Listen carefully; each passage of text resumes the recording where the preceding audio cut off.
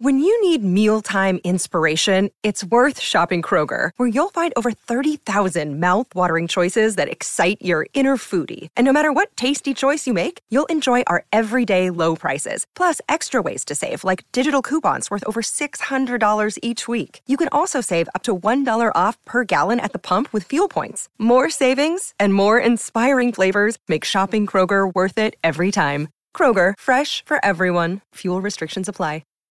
And right now, Thomas Hearns is an open book for Ray Leonard. Backs up against the ropes. This is one of the most unusual calls by a referee in the history of the sport. The first loss, a tremendous victory. Leonard fighting off the ropes. It happened. It happened. An uppercut by Douglas. Down goes Tyson. Thompson, right hand shot. Lennox Lewis knocks out Mike Tyson. Slumps to the canvas. The champion struggles to stay on his feet. How do you like it? How do you like it?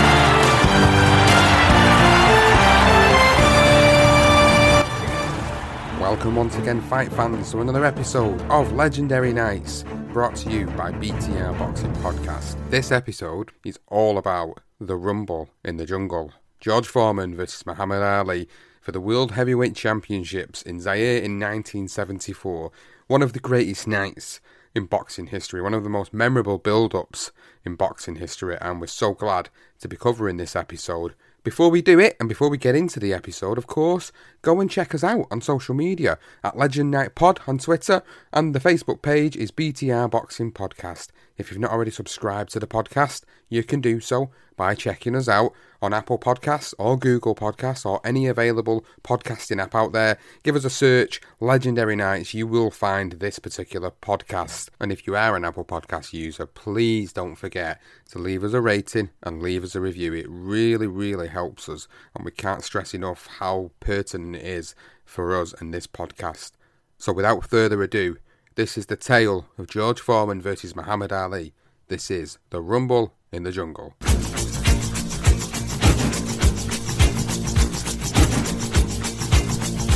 Once there was a battle there in Zaire. 100,000 people there in Zaire. All those people gathered there in Zaire to see the rumble in the jungle there in Zaire.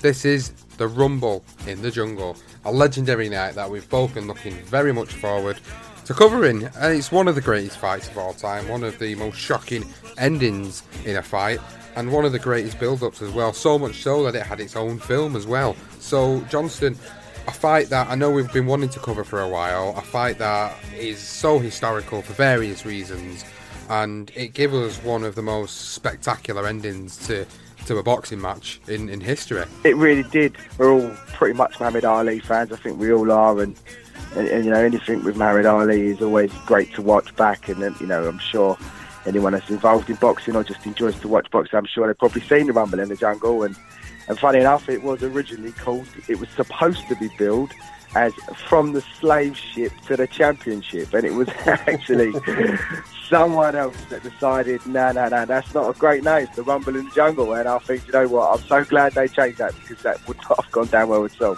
But yeah, one of my favourites, mate. We're going to start off in chronological order. We're going to look at the 4 years from 1970 to 1974 leading up to this particular fight, intertwined with both George Foreman and Muhammad Ali's careers, and how they progressed going into the Rumble in the Jungle. So starting with 1970 then, we're talking about Muhammad Ali first and foremost. We're talking about his return to the ring from exile. Obviously, it's well documented about him not wanting to fight in the Vietnam War, so instead he was stripped of his license, sent into exile, didn't fight, did loads of publicity things across the couple of years that he was out, and then decided once he got his license back, he wanted to get straight back in the ring and get back to trying to become the heavyweight champion of the world. Yes, you know, at the time, obviously, Joe Frazier was the champion, wasn't he?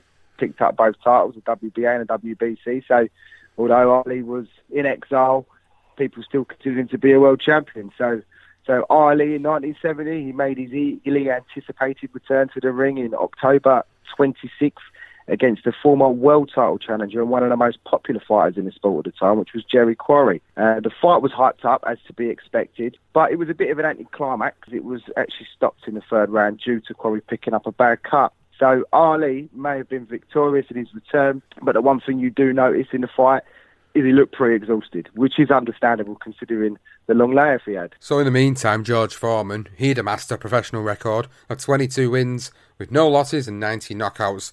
He was a thunderous puncher. He was a guy that, when you watch back through them early fights, you think to yourself, whatever he hits, he destroys. That was simply George Foreman. So his most recent and first significant victory of his career was the third round knockout, which came 2 months before Ali's return, and that was against the tough and durable George Chuvalo at Madison Square Garden.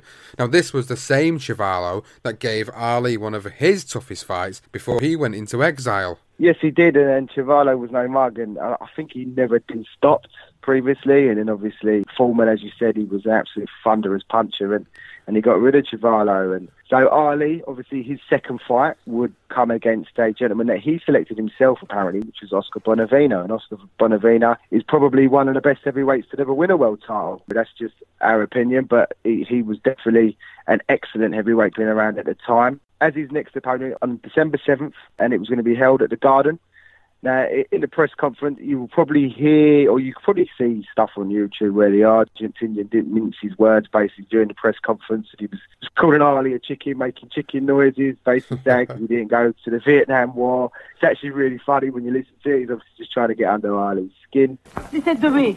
Most in great shape. Chicken, you feed chicken. Chicken. Good deal. Keep talking. Chicken. Keep talking. I'm going to punish you. Too much nervous. I don't know what happened. Why are you nervous? You're nervous, it says. Relax, my friend. Relax. Take it easy, baby. Okay. Pull him away. I might get him now. And it didn't go down too well with Ali. Ali was he quite liked him, and he said, no, he's pissed me off. Now I'm going to get rid of him. So on the night of the fight, Ali actually had to share a dressing room with a certain fella called Ken Buchanan. Now, but Ken Buchanan was obviously the Scotsman, the lightweight, famously fought Roberto Duran, and he was a big star in New York City at the time. Now, Angelo Dundee, who's obviously Muhammad Ali's trainer, they were scraping around looking for a dressing room at the Garden. So they approached Buchanan in his dressing room, and they sort of said to him, any chance we could share the dressing room with you? So Buchanan agreed. He done a tape line down the middle of the room, and he told Ali to keep to his side. So that's an old story that Steve Bunsey, I would like to say, a good mention to Steve Bunsey, because he was one that put that one out. I think he actually spoke to Ken Buchanan, and that was where that story come out. And Ken Buchanan did say that Ali was as good as gold, and so he did keep to his side. He said he was a lovely fella, and he did exactly what I told him to do. So the fight itself was tough for Ali because he started quite slow at first. Bearing in mind, obviously, he was just coming back into what was once his physical peak. But he did get better as the fight wore on, and eventually in the 15th and final round, he actually put Bonavena down twice with 2 left hooks before a right cross followed by another left, which finally ended the fight. So we're moving on to December the 30th, and a deal was reached in New York between the current champion, which was Smoking Joe Frazier, and the former unbeaten in-the-ring champion, Muhammad Ali, for 1971. So this was obviously going to lead into the fight of century, of course, which we'll move on to. But for George Foreman, he ended up going 3 bouts, taking 3 more guys on his record, taking him to a total of 25-0 with 22 knockouts. And he's fast becoming a rising star at this point because he's known for his ferociousness in the ring, and he's knocked out 22 of the 25 opponents that he shared the ring with. Right. So people are starting to understand that this guy is a legitimate threat and a legitimate challenger to the World Heavyweight Championship. And now we move in to 1971. So in 1971, on March 8th at the Garden, the unified world champion Joe Frazier and former champion Muhammad Ali finally met in the fight of the century. Now, both fighters are mind-boggling. It might not sound a lot today, but it was $2.5 million each, which was the most any fighter had ever earned by some distance. Now, there was 369 cinemas in America and Canada who screened the fight live on closed circuit, with the Garden selling out their attendance of 20,455. Now, there were numerous stars that were present. You had Dustin Hoffman, who had actually been running in camp with Muhammad Ali. You had Diana Ross. You had Burt Lancaster, who was part of the broadcast team. And another funny story was Frank Sinatra was the official ringside photographer for the Life magazine.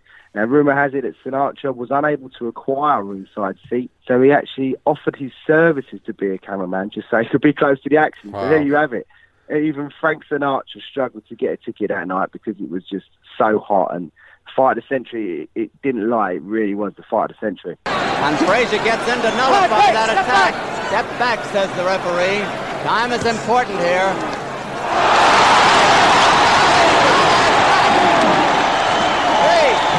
4, 7. He takes the mandatory 8 count. The only knockdown of the fight. Referee Arthur McCarthy scores it 8-6, 1 even for Frazier. 1 vote for Joe Frazier. Artie Idala, 9-6 for Frazier. Frazier is the winner. Frazier is the winner. Bill wrecked, 11 rounds for Frazier, 4 Larry, 1 even, 11 and 4. The winner by unanimous decision, and still heavyweight champion of the world, Joe Frazier. So the ringside seats, of course, for the Fight of the Century were like gold dust. You basically had to be somebody to get a seat at ringside.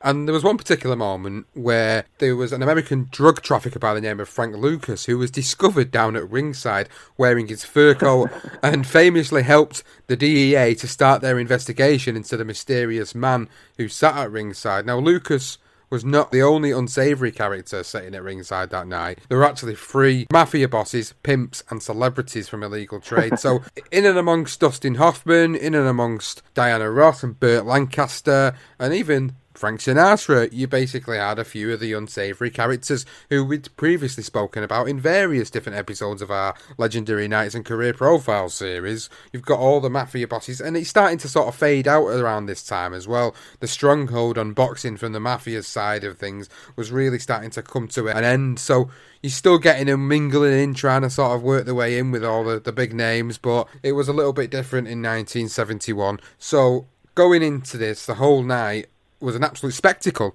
and the fight itself didn't disappoint. Of course it didn't. It's the Fight of the Century, for God's sake. It was to and fro all the way through the fight, up until the last round. Now, at this point, many people, ringside observers and journalists, felt that Frazier was just in front, just a whisker in front.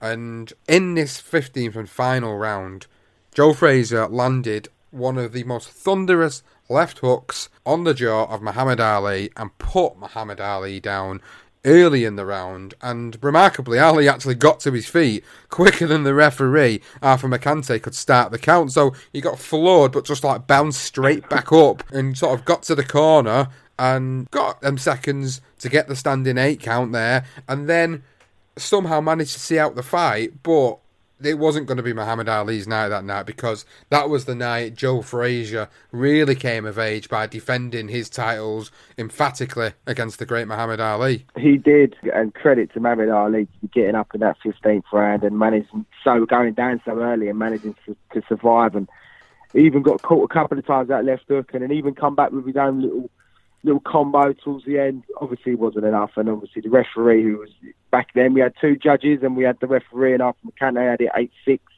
to Frazier, and judges Archie Idala 9-6 and Bill Rent at 11-4. So it was a pretty unanimous decision in Frazier's favour, and Frazier won the fight, as you say. And funny enough, the one bit of news that I found was that the week after Fight of the Century, Boxing News in Britain ran a front cover of George Foreman and printed the headline, "The Face That Haunts the Champion." So George Foreman was clearly the guy that was going to be fighting. I believe at this point he was I think he was either number 1 or he was number 2. I think before the fight he was ranked number 2 by Muhammad Ali as a contender, and I'm sure after this fight he became the number 1 contender for them titles that Frazier held. So following the defeat, Ali decided to relocate to the now famous Deer Lake in Pennsylvania before getting back onto his comeback trail. He defeated his former sparring partner, Jimmy Ellis, by a 12th-round stoppage at the Astrodome in Houston, Texas, and he won the vacant NABF heavyweight title in the summer. Now, Angelo Dundee was in the opposite corner that night, and that was the only one time that ever happened. It was an absolutely crazy that. Obviously, Angelo Dundee is the mastermind behind the career of Muhammad Ali. He was the man that helped Ali in them difficult times in that corner. But that was the one and only night that he ended up going in the opposite corner, which was Jimmy Ellis, who was obviously Ali's former sparring partner, trained at the same gym together. Yeah, really unusual story that Dundee. I'm not quite sure what the ins and outs of that was. I wouldn't be surprised if Ali just said, look, you can go there for the night, because I'm sure he'd have been pretty confident in getting rid of Jimmy Ellis. To Jimmy Ellis' credit, it was a good fight, though. But back in the Astrodome, Ali was actually criticised by the Associated Press, which was basically nothing new there. He was always ridiculed by the press. So he was ridiculed for the fact that he didn't finish Buster Mathis. And that wasn't only the press, to be fair. Angelo Dundee was known to be shouting at Ali when he put Buster Mathis down twice in the last two rounds. He said he was shouting him to get rid of him, and he didn't. He held back, and he just literally see the fight out to get a decision. And Ali was actually quoted as saying, "How can I sleep at night knowing I've killed a man?" So Muhammad Ali, back to his old trick, saying, he didn't want to finish Buster off because he didn't want to kill him. So he held on to the NABF title on November 17th in 1971. The year ended with a 7th round knockout victory in Zurich in Switzerland against German Jürgen Blin on Boxing Day, before he set off on a little trip to the Middle East to fight Mac Foster in Tokyo. En route, Ali stopped off in Libya, where he met President Colonel Gaddafi and swapped stories. It was Gaddafi that actually reminded Ali that they had met at the old Highbury Stadium in 1966. So for anybody who loves obviously the football, that is Arsenal's football ground in the UK, where he had acquired his autograph, but maybe not the champion of the world at that time, but the people's champion. Yeah. So he reminded Muhammad Ali that he actually got an autograph from it, and Ali apparently says he remembers. I'm not quite sure if he did or not, but great little story there, stopping over Libya and chatting with President Gaddafi. I mean, that's crazy. I mean, that's just mad. But Frazier was the champion at the time, and Ali was the people's champion, but still the number one contender. But obviously after that, the fight of the century, it lost that title. It had gone to shit basically for him. So the number two contender, who's now the number one contender, was the new kid on the block, which was Big George Foreman, as we just said. And he finished the year 1971 with 7 wins, 7 knockouts, and had an unbeaten record at the time of 32. So George Foreman was basically the man to be stepping up to the plate to be taking on Joe Frazier at some point. So we move into 1972 now, and in Vancouver, Canada, in a rematch that was just as tough as the first encounter, Ali outpointed George Chuvalo on May the 1st before stopping Jerry Quarry in 7 rounds at the Las Vegas Convention Center on June the 27th. Now, Quarry got battered by Ali in a dominating display, but it wasn't the real story of the fight. Don King had emerged from a prison cell. Now, this was for, obviously, his shady goings-on, and Don King was now involved in boxing at this point. So he was released from prison. It was because, I don't know if anybody knows this story, but Don King was actually convicted of second-degree murder when he stomped his employee, Sam Garrett, to death. So when we talk about Don King in all the different episodes we've run and all the listeners have heard us say we think he's a slippery, slimy motherfucker, it's not just because of the fact that he robbed a few fighters throughout the career. Yeah, he put on some awesome cards and some awesome fights, of course, this being one of them that we're covering. But the fact that he murdered somebody and he got out of prison and he managed to forge a pretty legendary career for himself. So he became involved in boxing at this particular fight, which I felt, looking back on the history of it, you suddenly see Don King make this emergence into this particular legendary night. So moving on from the Don King situation, going back to Ali, he went to Ireland for a fight against Alvin Lewis before Ali then went on to stop the great and legendary Floyd Patterson in 7 rounds on cuts, and this was actually Patterson's last professional fight in front of a crowd of 17,378 people, which produced a gate of $512,361 at Madison Square Garden. Yeah, intriguing. Don King emerges in 1972, and obviously he will emerge. He'll be spoken about a lot, obviously, in the Rumble in the Jungle. We'll go into that in a minute. And as you're right, yeah, Ali did beat Patterson's last fight, which is crazy, and Floyd, and what a legend Floyd Patterson was. And so in Ali's 6th fight of the year, he dropped Bob Foster 7 times before the fight was finally stopped in the 8th. After the bout, Foster said, they say he slowed down after the layoff, but the guy was still just too fast. So Bob Foster obviously was unable to cope with the mastery of Muhammad Ali. Ali was on the comeback trail following the Frazier defeat. So, moving into 1973. So this is where George Foreman really comes to prominence in this particular tale. So on the 22nd of January, George Foreman knocked out Joe Frazier in 2 rounds at the National Stadium in Kingston, Jamaica, which was billed as the Sunshine Showdown. Frazier was knocked down 3 times. 3 times in the first round and 3 times in the second round before the referee stopped the bout to protect him from further punishment. And there's a particular moment where he hits him, I think it's on the side of the head, and I think he hits him so hard you literally see Joe Frazier's feet lift off the canvas. Foreman is in punching and in taking a punch.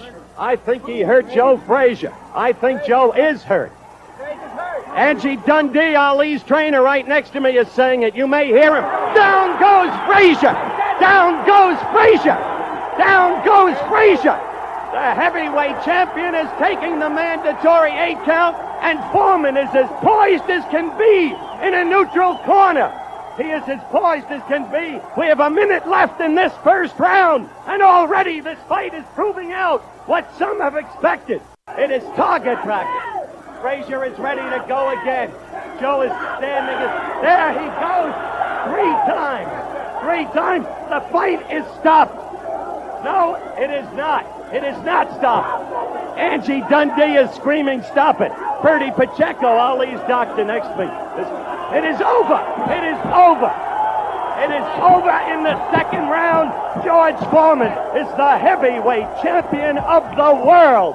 It's incredible, really, what George Foreman did to Joe Frazier after. It's brutal. It just, even still today when I watch that fight, I'm just troubled by it. I still can't believe just what he did to Joe Frazier, and that was why, obviously, he was considered to be the monster he was. And the other crazy thing was, as well, was Joe Frazier went into that fight as favourite as well, believe it or not, because people felt that Foreman hadn't really fought anyone. And you look for his record in them 25 knockouts in sort of like the year before, or the 22 knockouts in 25 fights before moving to 32-0. The only real name he had was George Chuvalo. So you can understand why Frazier went into that fight as favourite, but by doing what he done in them 2 rounds was just remarkable. But in the meantime, Ali obviously beat Joe Bugner, and the famous wasn't so much about the fight, but the famous part of it was that Elvis Presley presented Ali with the famous studded gown that he wore, embarked with diamonds and diamondiques, as the people's champion on the back. Yes, that's always one image you'll see where you have Muhammad Ali and Elvis Presley standing side by side, and that was it. And Joe Bugner was the guy that he fought before being presented that. And another story was that Joe Bugner actually went up to Elvis and asked him, "Where's mine?" And Elvis was sort of dismissive of Joe Bugner, and Joe Bugner basically told him to piss off and walked off. And that just says a lot about Joe Bugner. But back to the boxing, he put in a good performance, Joe Bugner. He got cut as well in the first round, and even Ali was quoted saying, "I predict in 2 years he will be a heavyweight world champion." Unfortunately, it didn't work out for Bugner that way, but he was a very good young fighter that went the distance with some of the biggest legends in boxing history. So moving on in Ali's career, he actually lost a closely fought contest against the great Ken Norton on March the 31st at the Sports Arena in California. Now, Angelo Dundee said that in this fight, Ali broke his jaw in the second round, while Eddie Futch, who was Norton's trainer, said it happened in the 11th round. Either way, Ali did show immense bravery, but if it was from the second, then holy shit. Ali has to be one of the toughest bastards to have ever laced a pair of gloves up, and I think we do know that. But the fact that story of him having his jaw broken in the second round, going all the way through that particular fight to the end, to the 15 rounds, how the hell he did that, I honestly don't know. And it was actually dead even going into the 12th round as well, and obviously Norton edged the last couple of rounds to get the split decision. Now, the interesting thing about the back of this particular fight is not only did obviously Ali lose this fight, but Howard Cosell of ABC, someone who had interviewed Ali previously, was at ringside, and he reported, and this is where his little ongoing feud with Ali began really, and he was quoted as saying, "He is a beaten man and he is a broken fighter." Oh, wow. And Howard Cosell knows his stuff. I mean, he obviously felt that he was done.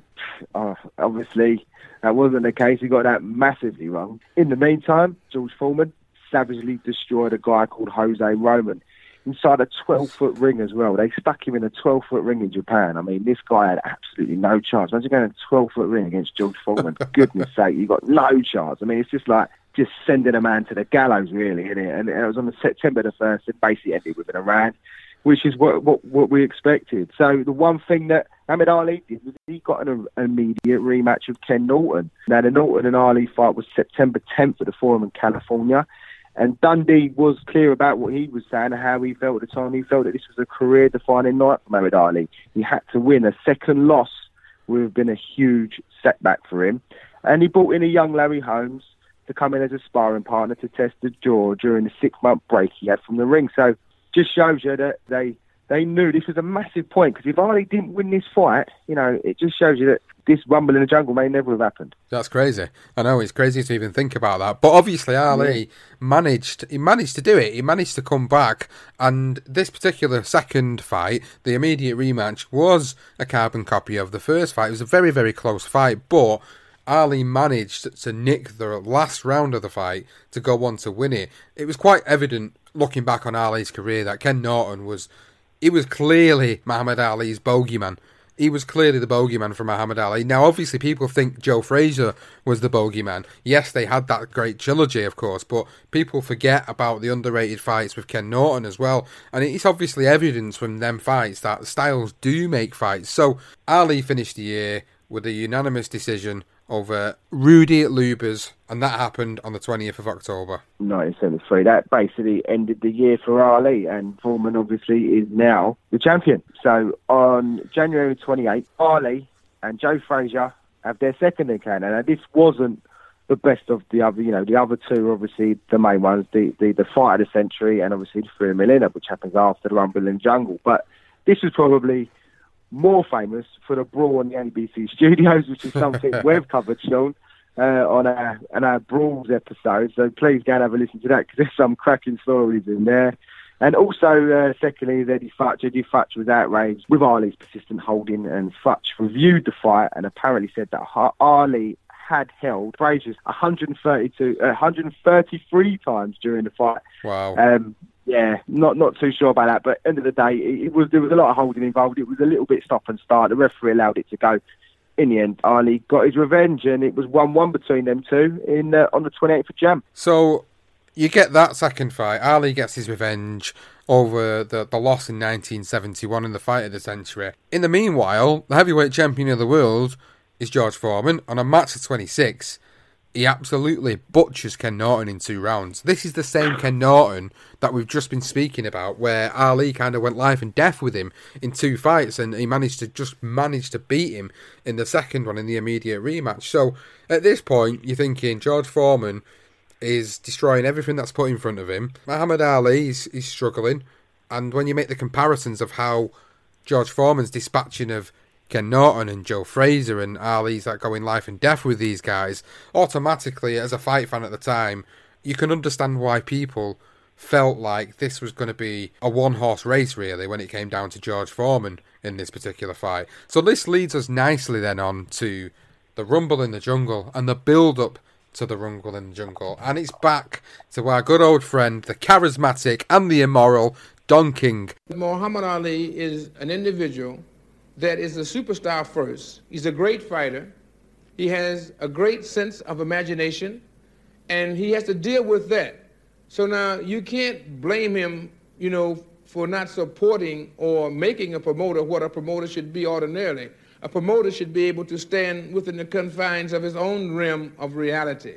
Muhammad Ali is the prize fighter. He's the artist. He's the man in the center of the ring that is taking the blows. Now, it's up to me as a promoter to make this a colorful and exciting extravaganza, to create an aura of excitement around this event that surrounds the event up and to and after the event, to make it something really a happening in an event rather than just a prize fight. He does his job. He's a promoter's dream. And so, therefore, if a promoter has any imagination himself, and he can bring in a people power situation where he can involve other people and give people a cause and a reason to root for friend or foe, then you have what I call the magic of excitement. He was the brains of this, of course. He was the man that orchestrated the Rumble in the Jungle. And it's an interesting story how some of this actually came about. There was actually a story that after a meeting with George Foreman, rumour has it that he actually cornered, this is Don King by the way, he cornered the heavyweight champion of the world, George Foreman, this scary guy who was knocking everybody out for fun, in a toilet, and he asked him to sign a contract in principle guaranteeing him $5 million to fight Muhammad Ali. Wow, unbelievable, really, isn't it? That he's done that. But that's what I believe it would have been for me from the Don King film, if anyone's seen that. It's a bit of a B film, but it's his theory behind it. You know, we all know Don King,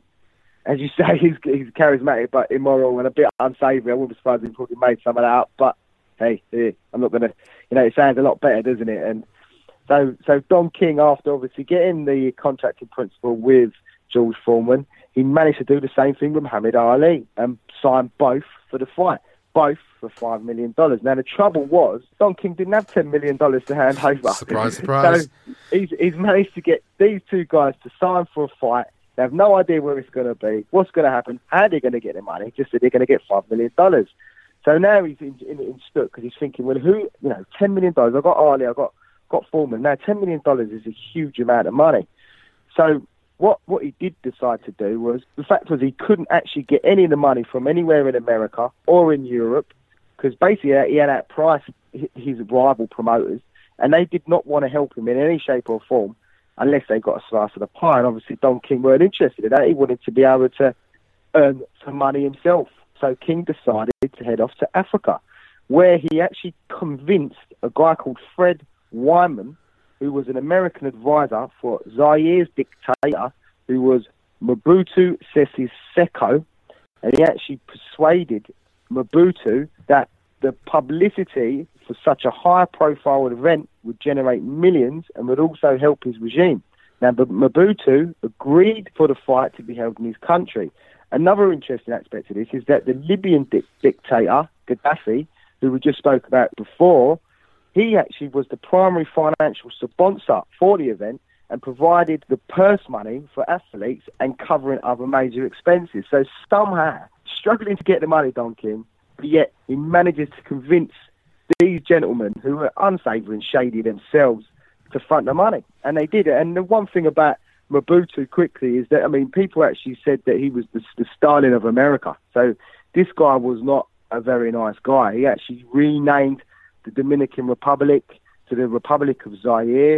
In 1972, he actually warned the people of Zaire to change their names from European to African names. He warned priests that if they were caught baptizing a Zaire newborn with a European name, they'd be in prison for 5 years. He embezzled billions and billions of dollars from his country's money, which actually made him one of the most richest men in the world. This guy was an absolute monster, let's get it right. And also, another story was that he actually paid millions of the country's money to build runways for Concorde, so he could frequently take shopping trips to Paris, buy Concorde, and buy himself his grey suits and his mad leopard skin hats. So this guy was the most unsavoury character, and it just doesn't surprise me that Don King found him.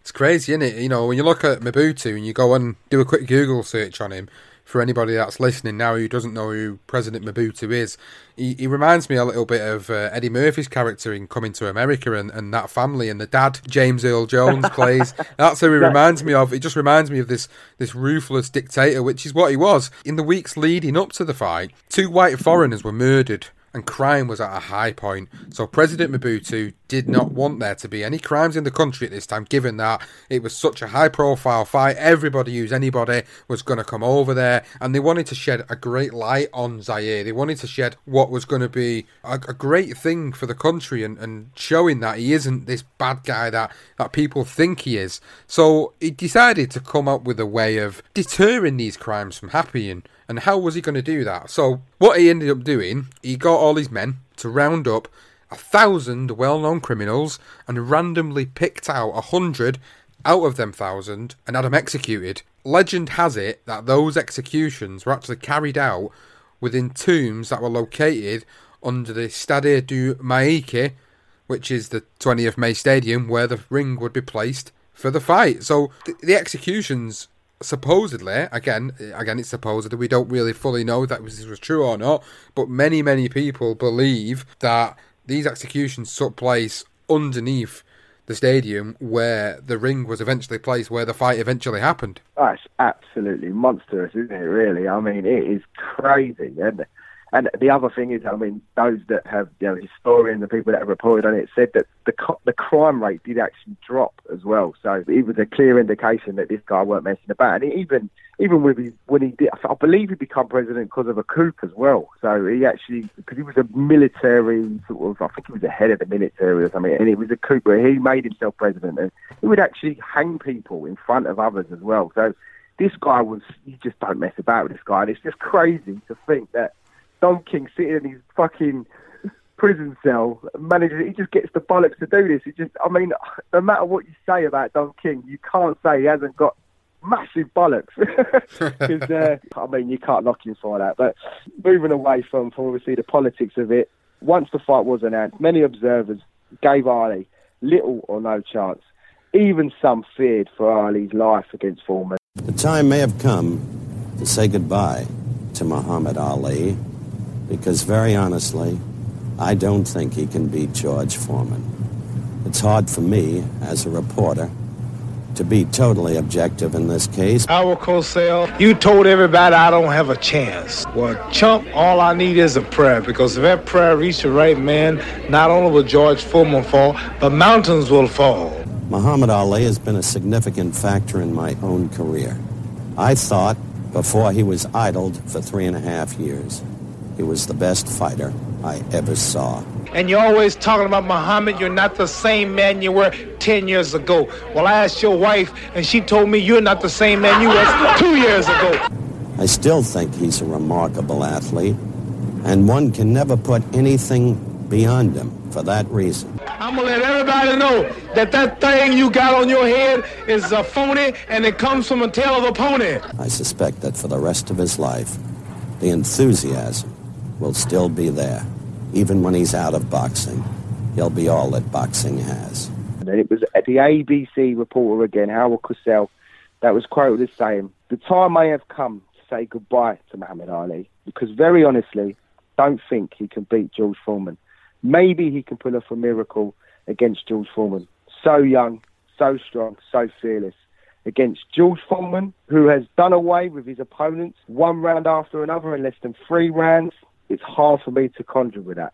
So Howard Cosell was completely dead against the fact that Muhammad Ali was ever going to win this fight, because Foreman was so ferocious, which makes this whole thing just so beautiful. Oh yeah, this is where, as I was saying earlier, when he first talked about him being a broken and beaten man, this is where the War of Words really began. It was that particular broadcast that he did, Howard Cosell, which really sort of set Ali off in his trend. So the War of Words didn't stop there between Ali and Cosell. Cosell said that Ali was not the same man he used to be 10 years ago, and Ali famously came back with his quote, which said, "You're always talking about Ali, you're not the same man you were 10 years ago. Well, I asked your wife, and she told me that you're not the same man you were 2 years ago." That's absolute gas. Quality, absolutely quality, brilliant. And obviously, we got some of the greatest quotes of Muhammad Ali come out of the build-up for this. He was on fine form during the whole build-up, and the one that stands out, and I absolutely love this next quote. Frazier was puffy, so puffy, Ken Norton, and both his eyes was almost closed. I beat him man to death. I'll bruise up George Foreman. If I don't knock him out, I'll cut him up. All around his face will be nicks and cuts. I'm so sharp, when I finish, they look like I had a razor blade. I'm so bad, you know what I've been doing? Last week, I went out to the jungles. I wrestled with an alligator. I tussled with a whale. I done handcuffed lightning, throw thunder in jail. I'm bad, man. Know what I did last week? Last week, I murdered a rock, injured a stone, hospitalized a brick. I'm so mean, I make medicine sick. I'm fast. You know how fast I am? Fella, I'm so fast last week, I cut the light off in my bedroom, hit the switch, I was in the bed before the room was dark. I've done wrestle with an alligator, I've done tussle with a whale. Only last week, I murdered a rock, injured a stone, hospitalized a brick. I'm so mean, I make medicine sick. Oh, goodness me. He's just a poet, isn't he? Absolutely brilliant. I mean, I do wonder, Harry, did he just sort of sit on the john and think up these quotes? I really don't know, but it was just beyond his time, wasn't he, Ali? Yeah. And another classic from Ali was, I'm so fast that last night I turned off the light switch in my hotel room and was in my bed before it was dark. And another one, which was one of my favourites, I think this is my favourite, is Ali fights great. He's got speed and endurance. If you decide to fight him, increase your insurance. Brilliant, absolutely fantastic. So this was, you couldn't ask for any better build-up really with Muhammad Ali and the quotes that he was coming out with. Unbelievable. And looking back on it now, it's just a piece of history that we all love and what creates podcast episodes like this, really. You know, us being able to sit here and speak about something that's happened so many years ago and still love to watch the videos of Ali doing his thing is unbelievable. So going back to the build-up to the fight then, to combat any negative publicity of the fight being staged in Congo, Ali combated with an excellent quote, which he said, "Countries go to war to get their names on the map, and wars cost a lot more than $10 million.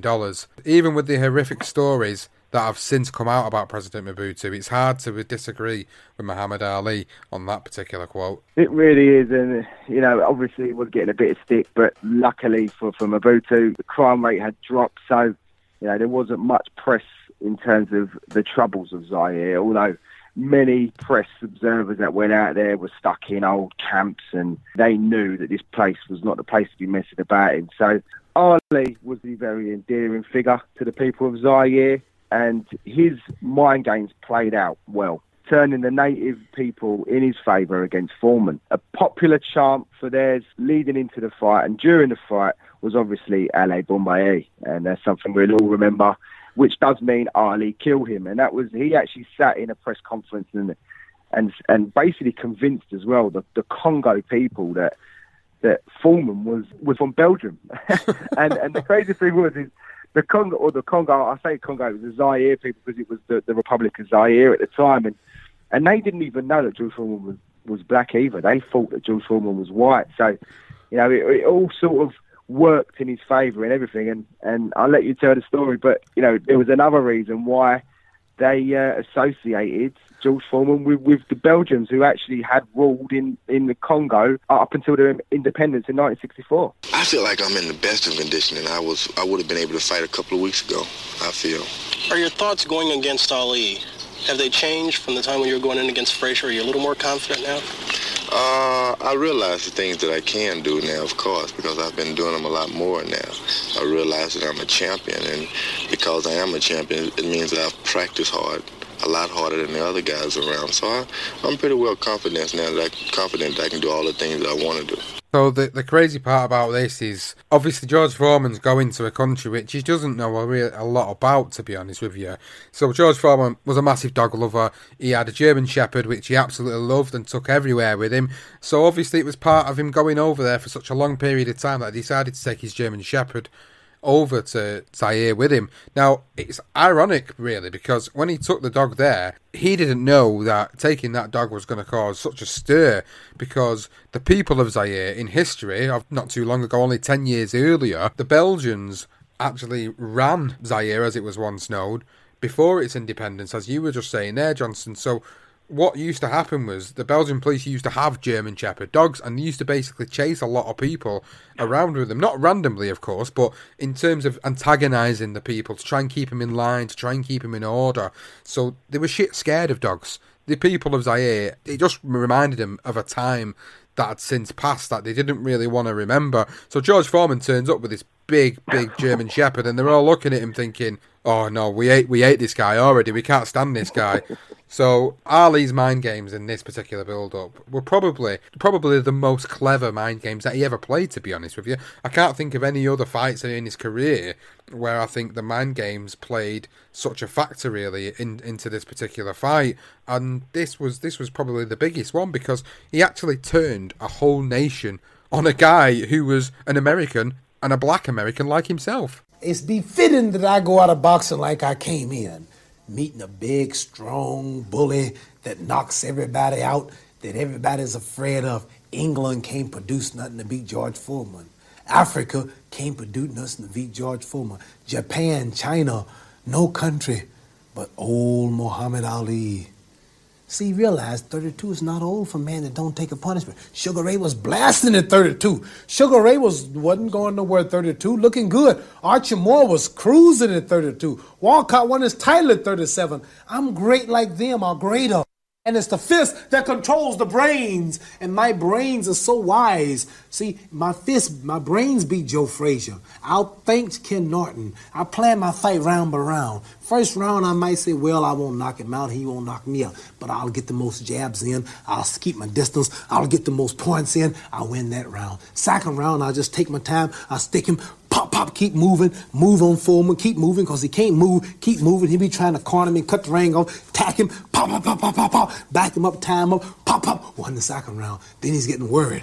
Oh, I gotta get him. He's starting to drop his bombs. Make him tire himself out. Whatever happens, I win the most rounds. See, I'll think a man. See, the Matador beats the bull. The bull is the strongest. Bull hits the hardest, but the Matador is the smartest. Man conquered all the beasts in the jungles, got them in cages, but the beast can whoop the man. See, it's the brains. Man got me here in a few hours on a jumbo jet. Man didn't pick the jet up and carry it, just threw it through the air, but man's brains made the engine and the pistons and put it together. See, my brains will offset this mummy. Be at the theater early, because this man I'm going to retire him. If you think I whoop Sonny Liston, you wait till I get George Foreman. He talks too much, he's ugly, he's pretending I'm the true champion, and they make me the underdog. I'm going to show them all they're wrong, because I'm the champion. I'm the real champion. There'll never be one like me. And all of you people in Britain who rank me as the greatest, I'm going to prove I'm the greatest. I'm going to prove to you I'm the greatest. We're going to prove to the world I'm the greatest. This is my last fight. I don't want none of you to miss it. So please come to the theaters. I'm going to eat some raw meat, and I'm going to train. I'm going to get ready and chop some more trees. It's ridiculous, isn't it? And George Foreman probably had a tougher upbringing as well than Ali. But obviously, you know, the way he the persona he brought, he was there to fight for the Congo people, the Zaire people. He was there to fight for them, and Foreman was the enemy. So, and he played it so well. He really did. And the one other thing was that Don King, during this time, he actually, he was busy at work, as he does, and he arranged a concert from September the 20th to September the 22nd with some of the biggest names in show business. And he had megastars out there, such as James Brown, B.B. King, and the Spinners. And he had these guys come over here and perform for a whole weekend to get the event, the lead up and the build up to it. And this is all before the fight, which was scheduled for the 25th. And he arranged this massive concert, which on the documentary, We Were Kings, they really do tap into that. And you can see for yourself James Brown performing and B.B. King. And obviously it got the people pumped, the whole world pumped really for this fantastic fight that was going to be happening on the September the 25th. That particular documentary, I think a lot of boxing fans will have watched it by now. It's called When We Were Kings. Fantastic documentary of the whole build-up to that particular night, and the build-up, the sort of breakdown and aftermath. Sort of similar to the Legendary Nights series, really, in a way, but it's more documenting what's going on outside of the ring and the lead-up to it. And another iconic video in that documentary is of George Foreman pummeling the heavy bag, leaving an absolutely huge dent, further illustrating Big George's power as well. And it's also the reason why many observers were obviously going for George Foreman in this fight, because you look at the age differences, and obviously George Foreman a lot younger, and Ali, who was 32, soon to be 33-year-old, and a lot of the reasons came down to the comparisons in performances against guys like Norton and Fraser, the fact that he was such a ferocious puncher and he was hurting everybody. So it was all sort of setting the scene to what was going to be an epic night. Now, as you was pointing out earlier about the fight and the date, it was supposed to happen on September the 25th. And it didn't happen on September the 25th, because 8 days prior to that particular day, Foreman was actually cut above his right eye, which was by an accidental elbow thrown by his sparring partner Bill McMurray in a sparring session, which is actually again documented in When We Were Kings. If you watch it, you can actually see a little glimpse of the sparring session going on, and then it cuts to Foreman with a cut over his eye and ended up needing stitches. So he ended up having 11 stitches, and as a result of that, it meant that the date of the fight had to be pushed back to October the 30th. Yeah, really interested in it. And Ali, you see in that documentary, he was really troubled in those first couple of hours when the news broke, and he was actually saying, get Joe Frazier over here. I'll fight Joe Frazier tomorrow. I'll fight Joe Frazier on the 25th, and then fight Foreman on the 30th. So he was really peed off with it. But I think the one big bit of news was the fact that what were the fighters going to do? What were they going to stay in Africa, or were they going to go back to America and then come back? And what they both decided to do was they were going to stay in Africa and they were going to continue to acclimate themselves to the weather, obviously, and get themselves prepared for the fight. And I actually believe that it was those extra few days that probably helped Ali. And I think it helped him to keep talking, keep getting the public behind him, getting in Foreman's head. And I think the cut, I believe, actually helped Muhammad Ali rather than George Foreman. Well, being us both religious people, Muhammad and myself, he'll be very fortunate if I don't act as an exorcist and beat the devil out of him. Well, you've got to also think about what else was going on at the time. Like, this was a fight that was so close to falling through. And people don't speak a lot about that until you sort of really look into the depths of how everything went down. So you had the world looking and the world watching for what was going to happen. You had all the big celebrities, the performers over there at that particular time. Then obviously the cut happens and Don King is shitting himself and thinking, shit, this is all going to fall through. And also you've got President Mobutu at the time as well, who obviously wanted to portray Zaire as a fantastic country and that there was no dictatorship going on and all these executions were happening that were rumoured. So what ended up happening was a lot of the journalists that were situated in Zaire at the time were like, well, what we're going to do now? We're going to, we're going to have to head back and then come back here. And actually, President Mobutu was basically, he kind of said to them, "You're not going home. You're not going home," because he was worried that they were never going to come back. This was the only one time that all the journalists of the world were going to be in this one place for this one particular fight and going to report on what Zaire was like as a country. And of course they were going to go back and report on Mobutu as well. So Mobutu and all his handlers basically accommodated all the journalists and everybody that was involved in staging the fight, and he didn't want them to go home, so he basically made sure that they were looked after. Some of the accommodation, as you can see in that documentary, is a little bit shite, but then it was a situation where I think a lot of people felt threatened by the fact that if they did leave, or they did try to leave, they probably, God forbid, what was going to happen to them. So yeah, it's interesting really that obviously they was in a situation where there was a guy that was kind of known for some unsavoury things, but kind of to put this perception across that it wasn't an unsavoury leadership that was going on, and it was a great country, but yet obviously his handlers kind of forced the journalists to kind of stay because they were so worried about the fight never actually happening in Zaire. So, watching back and looking at all that information, it was so close really to losing what eventually went on to be an amazing fight. It really did, and you're right, and to their credit, they stuck about, and the fact that the fight obviously is happening now sort of a whole month later, and it must have played a part in both of them really, in terms of, you lose your home comforts. You're expecting a fight, you're really up for it, and sort of 8 days before it, not just for Ali, but for Foreman as well. He wouldn't have wanted to get cut, he would have wanted to get in the ring, and even Foreman was quoted saying, I'm not worried about the delay, I'm fine, I'm going to stay here, and it's not going to be no problem. If anything, it's going to work against Ali rather than me. But it gave Ali a whole month to just continue his pursuit of his verbal of words against Foreman and get the people on his side. And he was even saying as he'd walked down, it was, "Oh, allez, Bombay," he would start the chant, As I say, he convinced a whole room full of Zaire people that George Foreman was actually Belgium, from Belgium, which is just always makes me laugh. But it's just, that's the sort of guy he was, isn't it? It was those type of things that I think worked, babe. Tremendous evening in Zaire. There was a lot of talk about the possibility of rain. I don't think the weather could be any more beautiful than it is tonight. There's a full moon out. And Ali is getting the people to chant, "Ali Boumaier." That means Ali kill him. There's the sight at ringside. 60 to 70,000 in attendance here in this 20th of May stadium. Obviously, we come to the fight, the night of the fight, and in the dressing room, the one thing that I've read and I've heard, and it was in a documentary again, is that, in Ali's dressing room, it was very silent, and Ali was sort of sitting in the dressing room, and he's sort of saying, like, what's going on? Why is everyone so quiet? And so he stood up, starts shadow boxing, and he starts shouting his mouth off, and he says, I'm going to dance, I'm going to whip Foreman behind, and and he's getting them up and getting them reared up, and they're all going along with it and cheering along.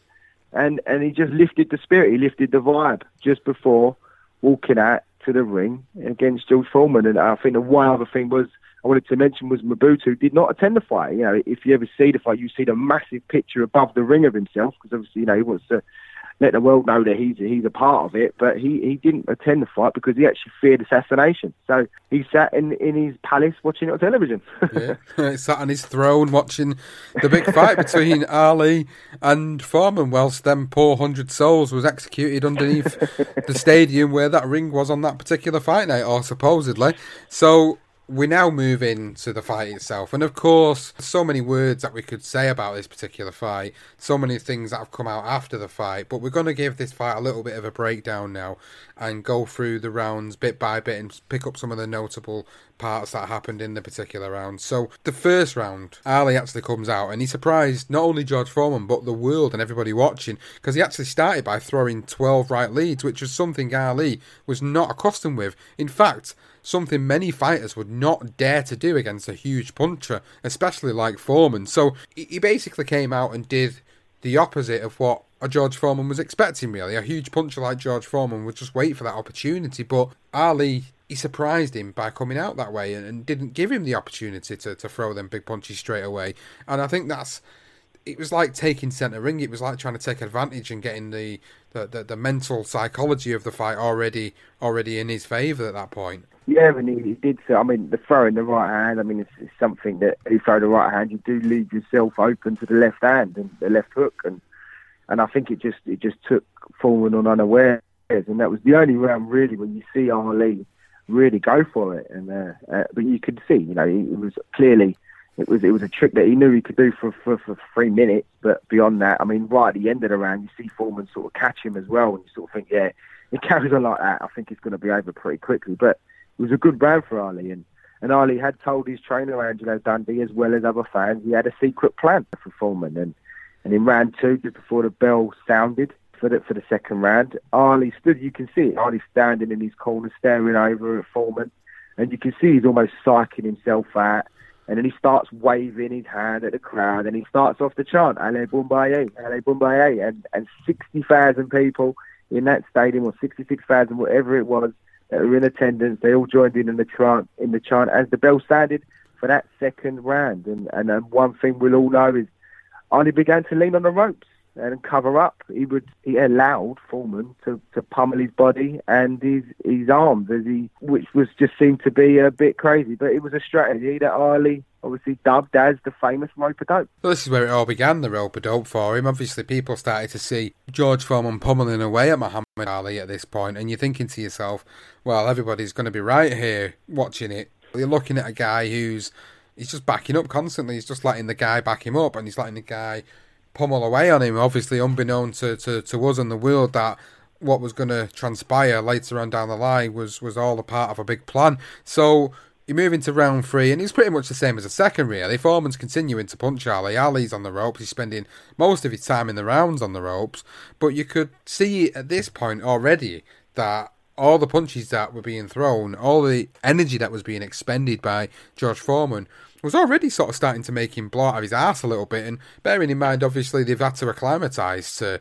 Zaire and the actual ring and the degrees. And we've told many stories about certain fights in history where when they actually get in the ring and they end up so hot that they nearly end up passing out because of it. And I can't imagine how these two guys must have felt in this particular fight. So you move into round number 4. The effects at this point are clearly visible. Foreman He's really starting to tire now at this point. He's starting to step forward in straight lines even more than he already did. And at one point, he actually gets caught with a combination by Muhammad Ali on the counter, where he actually gets hurt a little bit and starts to stagger. And Ali throws that combination, gets a really good combination off, but then he decides to back off again and retreat to the ropes. So again, you're thinking to yourself, watching the fight and analysing it, you're thinking, why didn't he put the pressure on at this point of the fight? Why didn't he go forward more at this point of the fight if George Foreman was starting to tire? But obviously, he had this master plan up his sleeve. Yeah, he did, and that was early in the 4th as well. And you can see that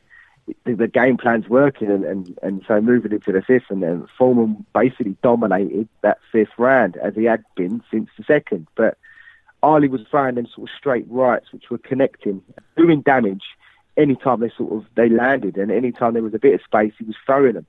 And they were becoming a bit more frequent at this point, as you mentioned, rightly so. Foreman is clearly tiring, and it was in the fifth that Ali again staggers Foreman with a combination right at the end of the round this time, rather at the start of the fourth. It was right on the back end of the fifth. So Ali at this point, although he's sort of biding his time, he's allowing George to come at him.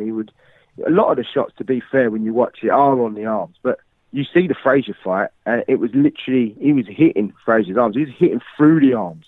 No matter if you put your hands up, when you've got a devastating punch like that knocks you off your balance anyway. So obviously using the ropes, and they were slack as well. That was the other thing. I mean, that's the one thing I probably didn't mention, is the ropes were slack. It was as tight as they could get them in Zaire, and they were slacker than you would normally see. And people believe, and all the Foreman believe, that actually assisted Ali as well. But, it was, again, pretty much the same, just that Ali now was starting to just throw them combinations when he was getting those little bits of spaces. We move in to round number 6, and Foreman, again, it's difficult to sort of break down, because it's the same pattern and the same trend throughout the whole of the fight, really. So in round 6, although Foreman is continuing to throw punches and come forward, it's looking like he's absolutely spent, and Ali's continuing to play these mind games with him in the fight as well. And every time he gets to the ropes and they end up in a clinch, he starts to say things to him, which is that you think to yourself, you're hitting this guy with everything you've got in your arsenal, and yet he can't help himself, but he's got something he wants to say to you. So what would happen is, obviously, he'd lean all his weight into George Foreman, and George Foreman would try to use all his energy to keep Ali as close as he possibly can to throw them body shots into him, but he's getting even more exhausted. And it's funny, because when they were in a clinch at one point, Ali was supposedly telling George Foreman, and this is what George Foreman said, obviously his account of that night, was, they told me you could punch, George, and they told me you could punch as hard as Joe Louis. It's just, he's an absolute nightmare, isn't he? Oh, God, could you imagine? And you say, I mean, in the 7th, and this is again according to George Foreman, so going into that 7th round, he actually said, I thought he was just one more knockout victim until the 7th round. He said, I hit him hard to the jaw, and he held me, and he whispered in my ear, "That all you got, George?" And he realised that this ain't what he thought it was. I think he sort of resigned himself in that 7th round, that no matter what he throws at Ali, he's just not going to go away. He's just going to keep staying there. And he's going to keep taunting him, and he's going to keep leaning on him. He's going to keep just with a rope-a-dope. And George just didn't have another plan. There's nothing he could do. And as George said, that was the point when he realised, this is it. This isn't how I thought it was going to pan out. So we move into the 8th and the final round of the fight. And obviously, as it drew into that final round, Foreman's punching and defence have become pretty ineffective. And it's a strain of throwing all them shots throughout the previous 7 rounds. And there was a lot of wild shots that he threw, and a lot of shots that were missed as well. And although he was sort of pummeling to the body, there were shots that he were missing because he was so exhausted. So you can't even imagine how the guy was feeling at this point, having expended so much energy. So this is the point where the rope-a-dope tactic comes into effect. He's basically been absorbing all these shots, letting George expend all his energy throughout the previous 7 rounds, and obviously Ali's just taking it. He's seemingly taking it, but then obviously in that 8th round it seemed like he sprung to life out of nowhere, and as soon as Foreman tried to throw the shots in, and you could see the physical exhaustion was just completely overtaking him at this point, Ali pounces on him and tries to get to him, and he lands several right hooks over Foreman's jab, followed by a 5-punch combination culminating in a left hook that brought Foreman's head up into position, and then a hard straight right to the face that caused Foreman to stumble to the canvas. And you just see this final combination that ended the fight, and you can see a lot of it was just pure physical exhaustion from George Foreman. I think Ali trying to do that in the rounds prior to the 8th round, if he wouldn't have worn him down as much as he did, you probably wouldn't have got the same result. And that's what's the beauty of the rope-a-dope tactic. Obviously, people at the time watching the fight were thinking, Ali's getting killed here, he's getting destroyed. But in fact, he's absorbing everything that George has got. He's making him so tired that anything he throws is completely ineffective. And he uses all that energy that he's still got in the tank, Ali, and he comes out and throws some really hard, vicious shots, which culminates in George Foreman being that exhausted that he can't even get up. And as George Foreman's trying his hardest to rise, the referee waves it off. He's absolutely knackered. You can see at this point he's absolutely spent, absolutely done. Very even fight. Ali, a sneaky right hand. Another sneaky right hand. This time he works over the shoulder of Foreman. It's the combination.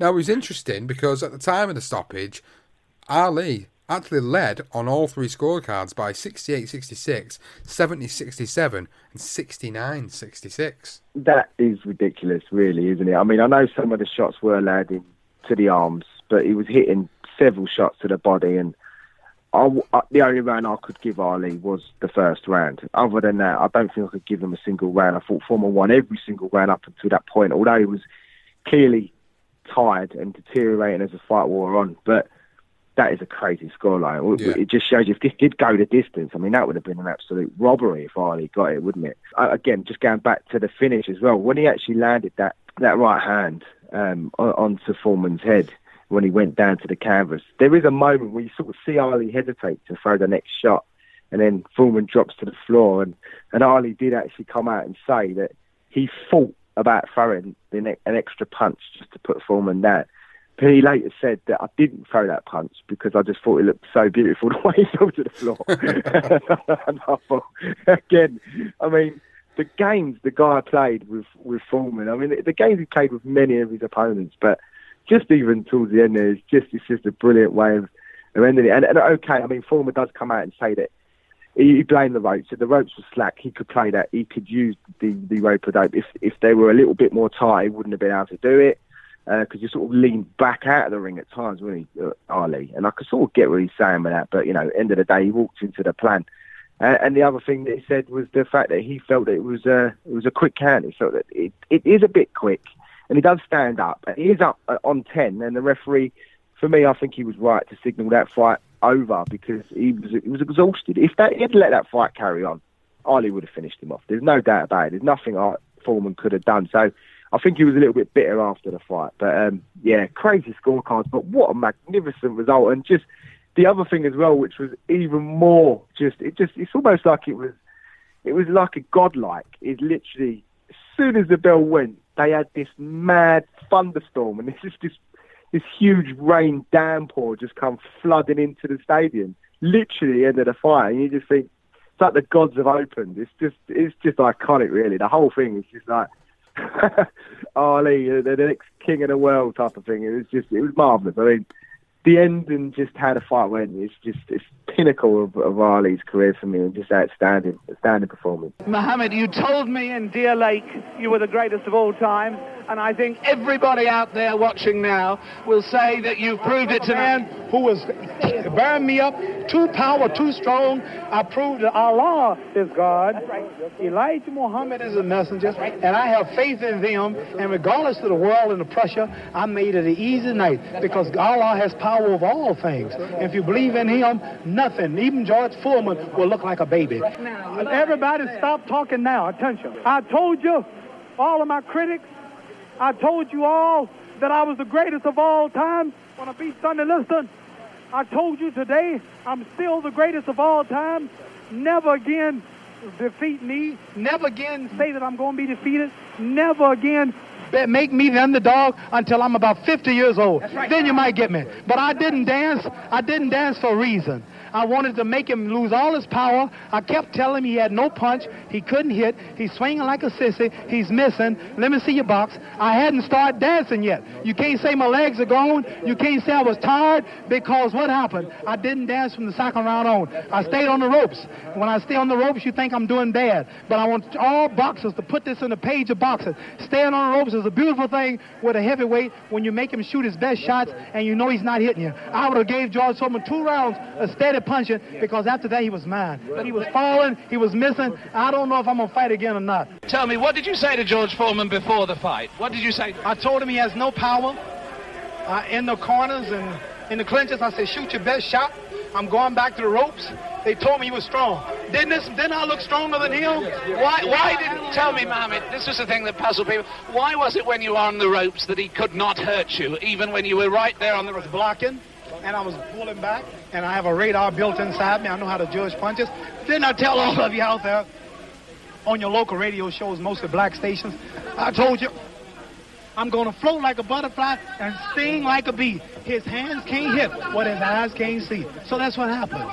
That's what you said to me. But tell me now, are you really going to retire, Mohammed? I'm seriously thinking about retiring. There's nothing else for me to fight. I told her, well, I'm going to retire. I'm going to hold the title for a few months. They took my title unjustly. I told you, I'm the real champion. I told you, I'm the champion of the world. All of you bow. All of my critics crawl. All of you suckers who write the Ring magazine, Boxing Illustrated, all of you suckers bow, because the stage was set. You made him great. You made him a bad Joe Louis. You made him a hard puncher. But I want everybody from this moment on to recognize me as the scholar of boxing. If you want to know any damn thing about boxing, don't go to no boxing experts in Las Vegas. Don't go to no Jimmy the Greek. Come to Muhammad Ali. I am the man. So let's just move in briefly into the aftermath of this. And I think we'll really focus more on George Foreman, because obviously for Muhammad Ali, we know his story, we know he carried on. We've even done one of the fights for the Legendary Nights series in the aftermath of this. We've done the Thriller in Manila against Joe Frazier. So if you want to go and check that out. That's already in the feed. Check out the Thriller in Manila episode. But I think I wanted to go a bit more into George's aftermath, really, because obviously, as you said, he was quite bitter about this. There was a lot of things coming out of here, excuses, or what he could only fathom in his own mind, but nobody really knew that he actually ended up going and having a full mental and physical breakdown in the changing room after the fight, and it changed him. It changed him as a person. It really, really did change him as a person. He felt like, you look at the interviews of him in this day and age now, and you, when he talks about it, what it was like for him then, you can see how much he is at peace in this day and age. But at that point in time, he's just, you could see he's just such a lost soul, and he ended up going on to have this sort of spiritual enlightenment, and at the same time, he was actually rushed to hospital after the fight, and he was claiming at the time that his hands bore stigmata and that Christ had come alive in him. So he was a little bit delirious, basically. He was that exhausted that something was going on which wasn't actually happening. And those around him obviously mistook this for mental illness, so it came as a massive surprise when he did eventually hang up his gloves. So after this particular fight, he would go on to fight for a further 3 years in his career. He actually beat Joe Frazier in 1976 for the NABF title, stopping Joe Frazier again, but then he ended his first part of his career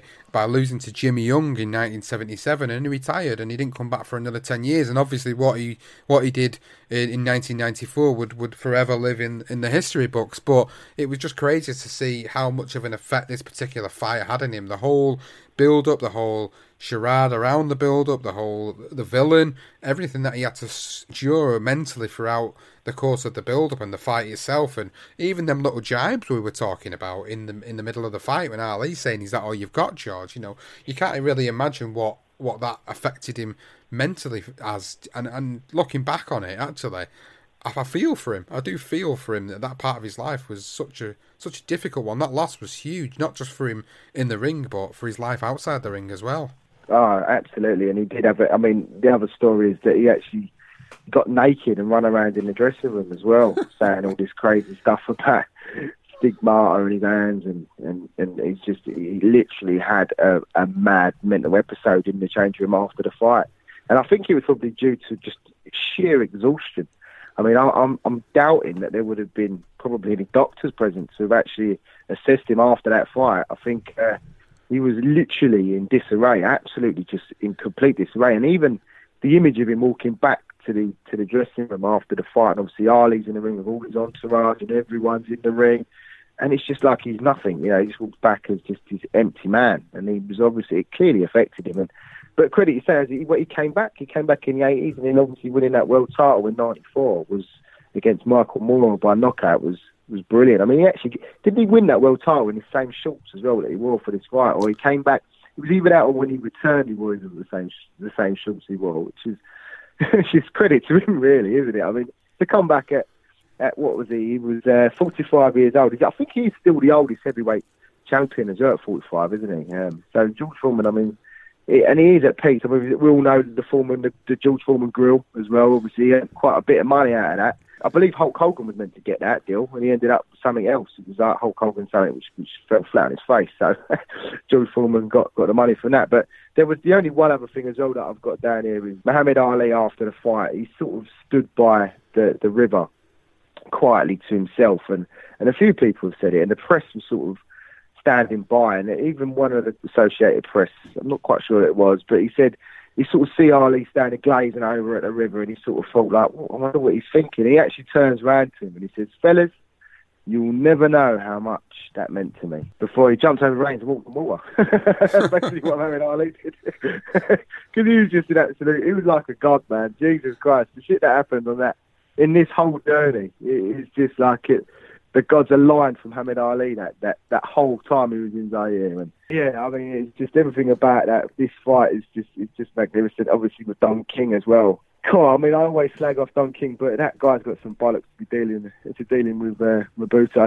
That's for sure. Oh, I'm telling you. So let's just look at how significant this fight was in terms of in numbers and obviously viewership and the revenue it generated. So the fight was obviously broadcast live, pay-per-view on closed circuit television, also known as theatre television, to venues across the world. Now, the fight had a record estimated 50 million viewers on closed circuit television worldwide, grossing an estimated $100 million. Wow. If you look at what that is in terms of inflation into sort of 2020, you're probably looking at $520 million in revenue just from the pay-per-view on closed circuit television alone. So in the United States, the fight had an estimated 3 million closed-circuit viewers in 400 venues, with tickets which were sold at $20, which in today's age would be about $100, which grossed $60 million.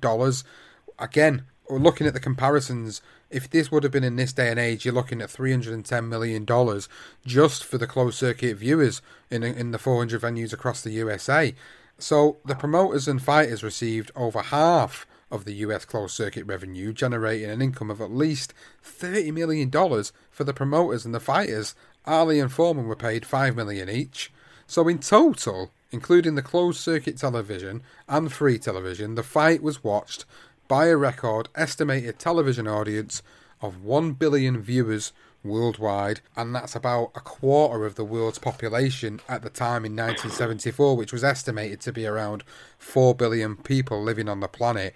It was also the world's most watched live television broadcast at the time. This included a large television audience in our native country, in the United Kingdom, where the fight was watched by 26 million viewers on BBC One, which is nearly half of UK's 56 million people at the time in 1974. So them figures and that amount of money made from that fight just goes to show you the magnitude of how big this fight really was. Unbelievable amounts of money, and with the inflation, the adjustments and the inflation, it just shows you just how much.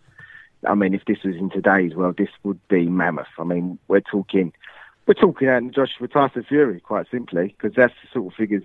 Not quite sure it quite get there worldwide, but definitely in the UK. But incredible, and the fact that Ali Foreman get their $5 million, which was a hell of a lot of money. I believe it was the equivalent of 30 million today. So that would have been $30 million each. That's incredible, really. So yeah, 30 million each.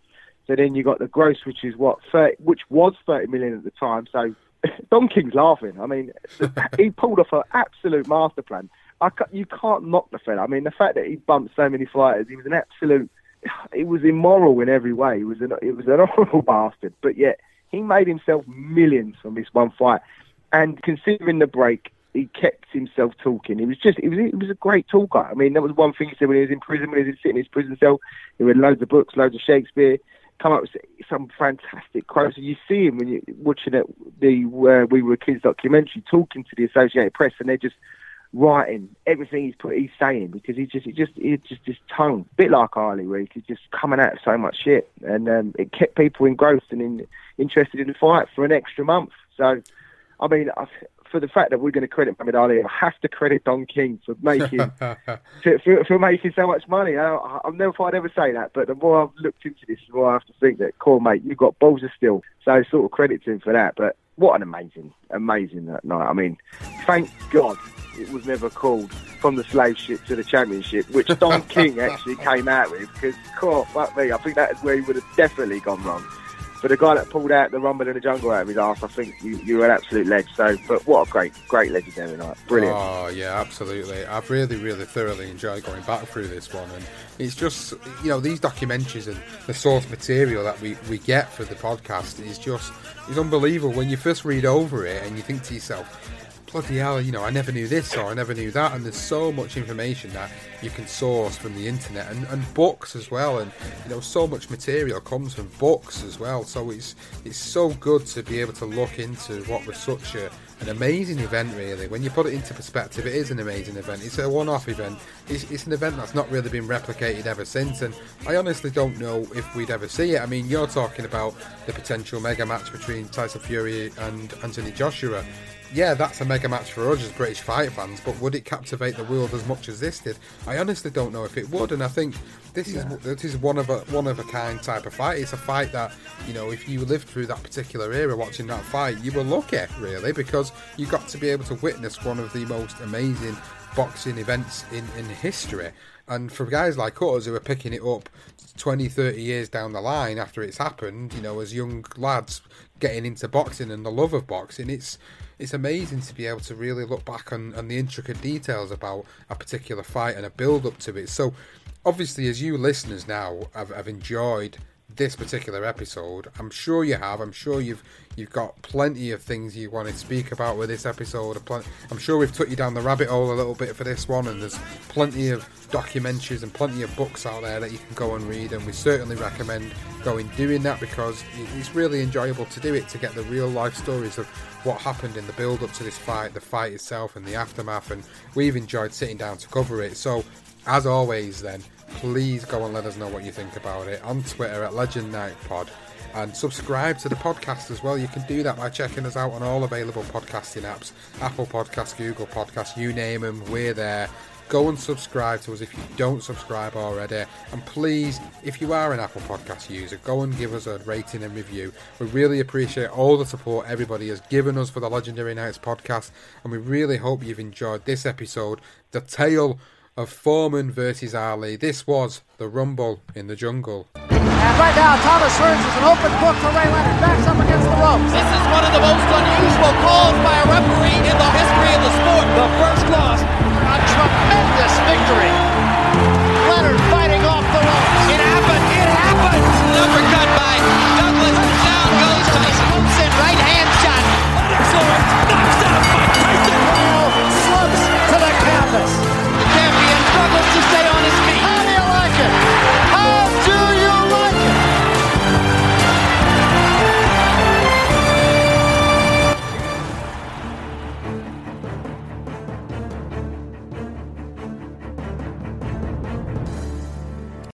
Sports Social Podcast Network.